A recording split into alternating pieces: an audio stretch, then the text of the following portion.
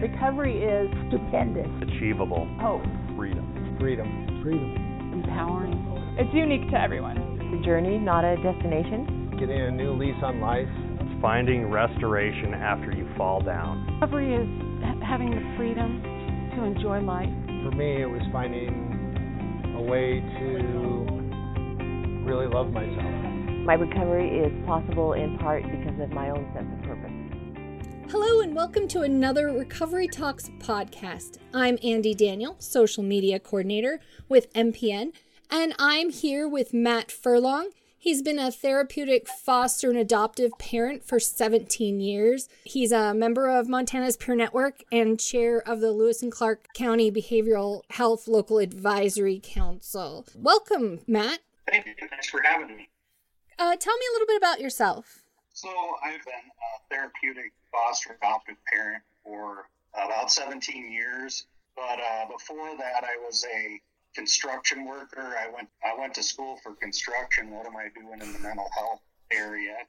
And just like many of the people from Montana Peer Network, we all have a story. And my story starts out when I was a youth, and I was in and out of group homes and foster care because I had a real difficult time in my family connecting and building an attachment with my adopted family. I was adopted, and I started out life as a baby adopted. But anyways, through the experiences of being in a group home and in a treatment center, I met a person at one of the treatment centers, and the person somehow understood me a little more than anyone else. And later on in life, I found out who he was and that he was a kid who struggled in life, and he was in an institution. And that was my first experience of what peer support was, as somebody who's had a similar experience.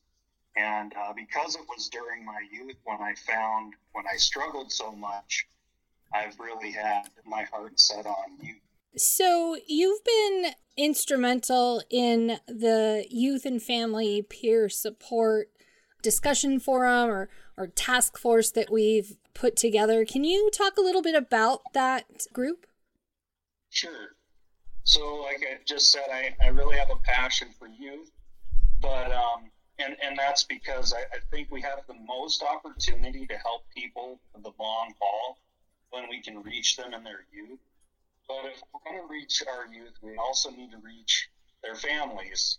We're a whole person, and we're also surrounded by our whole family and the community that surrounds our family. So I've been, as a therapeutic foster adoptive parent, I found out that when I was helping the kids that were in my care, I recognized that the best thing I could do to help and love them is to love their parents. And that didn't mean accepting all of the behaviors that came with them as they were okay, but recognizing that the parents needed support just as much as the children did. And so I see that in order to help kids, we really need to help their families as well.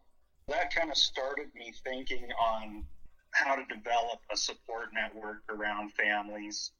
And as I'd gone through the foster care system, I noticed that the children had a lot of wraparound support, but that parents didn't seem to have wraparound support.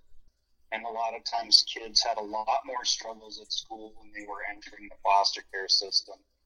And a lot of us that have tried to help kids there weren't really sure how to do that. And that's when I was working with the Montana Peer Network to help develop the peer support certification in the state, I recognized how much of a gift that a peer support certification for our youth and for our families could help make a difference in those two areas where we've traditionally had other supports, but not the lived experience support. So can you tell me a little bit about who's on that task force and sort of what the vision is for it? That's a great question, and I have a short answer, but it's not a full answer, and that's because it kind of started out of thin air, and it's progressed so quickly. I'm having a hard time keeping up with everybody that's on it. But what we do have is we have people from Montana's Peer Network. We have Child and Family Services. We have Montana State University's Extension. We have CASA. And we have people that are working in the ART, and that's Addiction Recovery Treatment Court program, that are part of it. And I'm sure I'm leaving somebody out, and that's what I mean about it's growing so fast. I can't keep up with everybody who wants to see this come about, and that's an exciting thing. Since we've been meeting, it's kind of like this has been a need for so long, and other people have been thinking about it too. And so people are coming to the task force with a lot of great ideas on how we can act and actually do some things. It's gone from a discussion to, hey, let's start building a toolkit. Let's start developing structure. And so we're in that phase of developing structure around this profession. One of the things that you do also is that you facilitate some support groups that are centered around family and foster care support, right? Tell me, like, how did you get involved in that, or, you know, what kinds of things do you do in those support groups? Yes, that's a good question. After I started getting involved in mental health advocacy, and other people found out that I was somebody who was willing to help and support, my phone started ringing a lot more. And when I was first a foster parent, I was involved in a support group. And it was like one of the only times that we could get a break and connect with other people that understood what it was like being a foster parent. A lot of our kids in the foster care system have difficulties in our family. They didn't all have that same excitement as we did with our foster kids. And so I found that the foster care support group was more of a network of support than our own family. Can you tell me what, like, your ultimate goal would be with this task force, the discussion forum? Like, what would you like to see happen? Ultimately, it would be great, first of all, that we start looking outside of the traditional supports we've always had and think more creatively in what can we come up with when the traditional supports aren't working. So the task force can really help see some of the work that's going on around the country and take some things away from those other models that are out there, other programs that are out there. And some of the work that we're doing is researching other states' peer support for youth and families, but we're also looking at other things like mentoring, coaching, liaisons, those that are in the gaps that are working with families that aren't necessarily peer support. The task force is looking at what do we want to do here in Montana. We have like a list of different things that we could pick and choose from when we're developing it, and maybe take the best of everything that's out there and put it into one great package for Montana. And so my vision would be that the task force develops those programs that can reach our kids here in Montana more effectively. We have so many kids in the rural areas of our state, but even in more of the cities and that we still need more tools to give our child protection workers. Also in our school system in Montana, by developing more tools and supports in school, we can help more kids feel more included and have more options for support. We look towards, programs or models, but we're missing out on a natural sort of support, which is a connection between two people or a group that comes together with a like experience. And lifts each other up. And so that's where the vision of peer support really root is. Peer support is that we have two people have something really in common, and we can connect on a level different than two people that are very different and don't have a lot in common, and share successes and struggles, and through that lean on each other, but also build from each other's successes. Peer support in the professional world is a person who has an experience and they've not just lived with it, but they've found ways to overcome and find them and reach their full potential with what they are experiencing, what they've experienced in the past. And so they're in a place now to help somebody who's in the trenches like they had been at one point, with our youth that are in the trench trying to get out, trying to find a way to wellness. Our other youth that have found that are a really great asset that we're not really tapping into right now. And then for the family and parental peer support, it's the same thing. Parents that found tools for resiliency and self-care can really be an asset to another parent that's still trying to find their way. And in doing that, we can keep more families together and create a network of people that have that kind of support to lean back on. Can you tell me a little bit about your personal experience as a foster parent and adoptive parent, and how you got support or didn't get support that's kind of influenced where you are right now?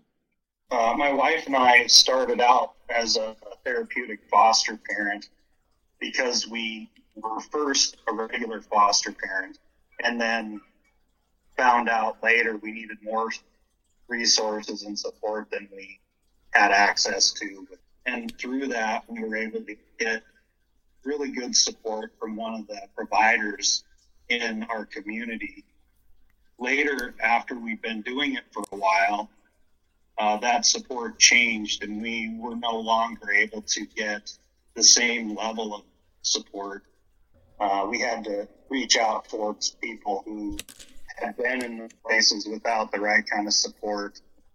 And so they became our support. We had a group of foster parents who supported each other, and they became that support. And I think, and that's another reason why I have such a passion for peer support is, we don't always get to depend on something that's there for us and support as if it's concrete.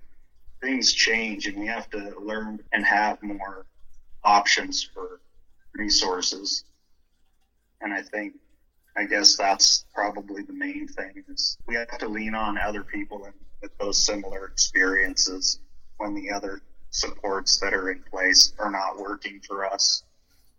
We had good experiences in the system, and I know the system gets a bad rap because it doesn't always give people what they need, but it all comes down to people. And if we're working communally and making connections with other people, we're going to find more opportunities for help than if we're kind of broken up and depending on systems and programs and organizations to meet our needs. Those kind of things are great, but it really takes people in there who can bridge those gaps and help people find the available resources. And when something isn't there, that there's people standing by each other, helping them. What's been the most challenging thing about figuring out how to do this peer support with parents and youth? I think part of it is getting the buy-in from providers. A lot of times peer support is something that is unknown, so it kind of is faced as it's a threat to the models we've always had, when it shouldn't be, because it's an assist. It helps people get from struggling in need of support to services. It doesn't interfere with services.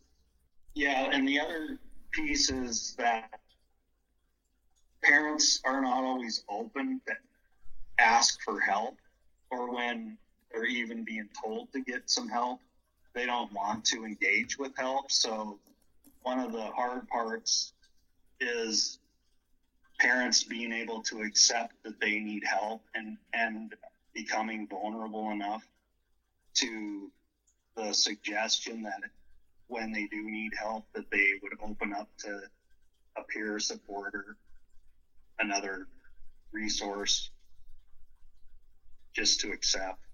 Can you tell me something about like some successes that you've seen? I mean, I realize that this isn't, youth and family peer support isn't like a standard kind of thing like recovery peer support is right now in Montana. But in your experience working with families and youth, what are some things that were really like inspirational or really successful that you've seen? I think basically the many stories of a transformed life is by far the high points of this peer support with foster care and family care. And so support group that we do for parents, we have parents that come and when they start asking for help and their kids start seeing you as a positive person in their life, and parents that were coming years ago, their kids see it as a safe base. And I think, more or less, myself and the other facilitator, we both have our own lived experience. That's what we offer. The reward, I guess, is seeing people's lives changed and knowing how somebody to call or somebody to come and reach out to when they're having challenges. And the other success is when we were doing the foster care support group, we have been invited to graduations, weddings of the foster care kids that with their families we supported. And that's really a neat thing. You've impacted somebody to the point where they are inviting you to successes, life celebrations, because you were an important part of their life. Is there anything else you'd like to share with our listeners? I'd just like to say that peer support and the family of Montana Peer Network has really become a family to each other, and I hear that over and over in other support groups I'm in, that it's a family network, and that's the kind of network that a lot of people who don't have family really need. And that's why I believe that Montana Peer Network can help us get to the point where we have peer support for youth and families, because it's really developing a family support network for people who don't have one. And that's the need. People need connection. They need family. Somebody that really cares. And that's the return I get, and I'm sure that's the return you all get, is just knowing that there's genuine care and we're all in it together. Wonderful. Well, thanks for joining me today, Matt. I really enjoyed being on. Recovery works and recovery is possible. Recovery works and recovery is possible. Recovery works, recovery is possible. Recovery is possible. Recovery works and recovery is possible. Recovery works and recovery is possible. Recovery works and recovery is possible. Recovery is possible.